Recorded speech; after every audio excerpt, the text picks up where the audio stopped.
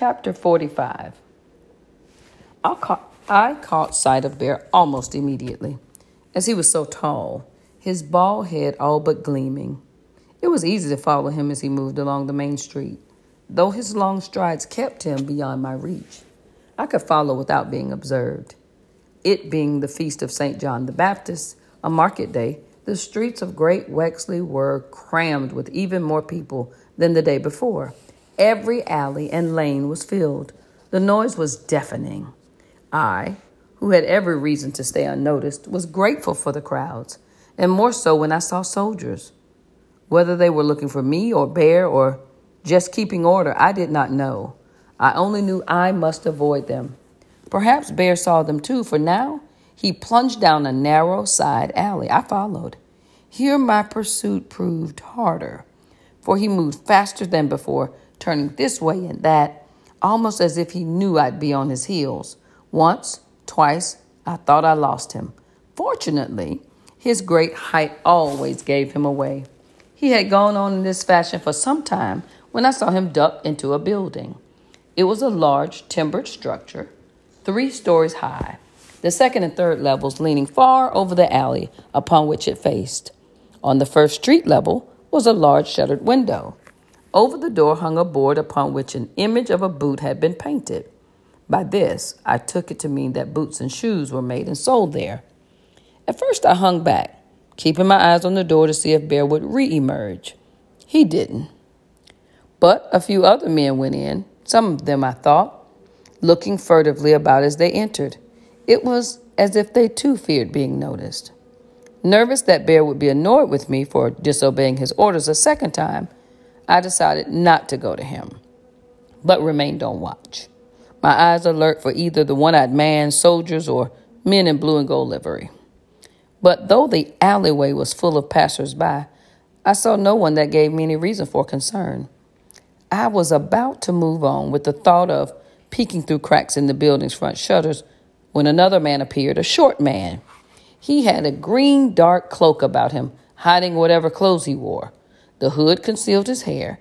He, too, looked about as if to make sure no one saw what he did. Then he entered the house. It was John Ball. There could be no more doubt that this was more Bear's dangerous business, from which he warned me to keep away. I had little doubt I'd not be welcome if he discovered I was close. Even so, my curiosity held me.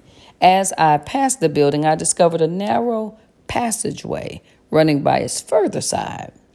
Pausing, I looked about to make sure I was not being observed, then slipped within it. The passageway was narrow, but I easily made my way until I faced a rough stone wall. Having gone so far, I decided to climb it. From the top of the wall, I peered down into a small garden of flowers and herbs. The garden was surrounded by 3 walls built of rough stone, the other 2 being not so much higher than the one I just climbed. The back of the house served as the 4th wall. The place was deserted. I dropped down into it, facing the rear of the building. I now discovered a back door had been left partially open. I started to move toward it, only to be arrested by the sound of a passionate voice which said, "That no man or woman either shall be enslaved, but stand free and equal to one another. That all fees, obligations, and manorial rights be abolished immediately. That land must be given freely to all with a rent of no more than 4 pennies per acre per year. Unfair taxes must be abolished. Instead of petty tyrants, all laws shall be made by the consent of a general commons of all true and righteous men. Above all persons, our lawful king shall truly reign, but no privileged or corrupt parliaments or councillors. The church, as it exists, should be allowed to wither. Corrupt priests and bishops must be expelled from our churches. In their place will stand true and holy priests who shall have no wealth or rights above the common man." The more I listened, the more startled I was that I understood what John Ball was saying, that he was in fact describing the way I had lived and how it was wrong and could be made right. But as his words went on, I realized too how hazardous this business truly was. Nothing less than rebellion against the realm of England. Backing away from the door, I managed to climb the wall and move hurriedly along the narrow alley toward the street. My intent was to return to the inn, there to await Bear and our departure from Great Wexley. Before stepping from the passage between the buildings, I took the precaution of looking up and down the passageway to see if I was being observed, which is how I spied a group of soldiers coming toward me along the street.